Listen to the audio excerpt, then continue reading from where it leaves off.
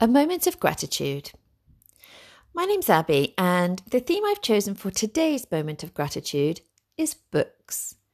So here we can mean physical books, or we can mean ebooks and audiobooks, because there are many different ways for people to access books and many different reasons as to why they may choose something other than a traditional paperback.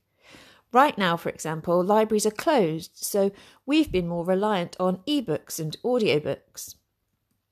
There are over 2 million new titles released worldwide every year, so everyone should have at least one book that they love. Maybe this is a book from childhood, perhaps with beautiful illustrations, such as Shirley Hughes' books, which I remember, and now Julia Donaldson's rhythmic rhyming books illustrated by Axel Scheffler, which my children have read. Maybe it's a book that takes you to another world where you can imagine yourself, or one where you made friends with the characters and were sad to end because you would miss them. Perhaps it's a factual book which fascinates you, sparks your curiosity, or helps you in some way.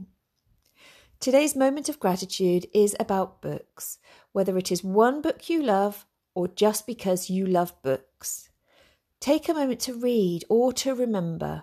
Maybe buy a book from an independent bookseller. Many shops are trying to sell online at the moment whilst their shops are closed. Buy a book as a gift, buy a book for yourself. Always have gratitude.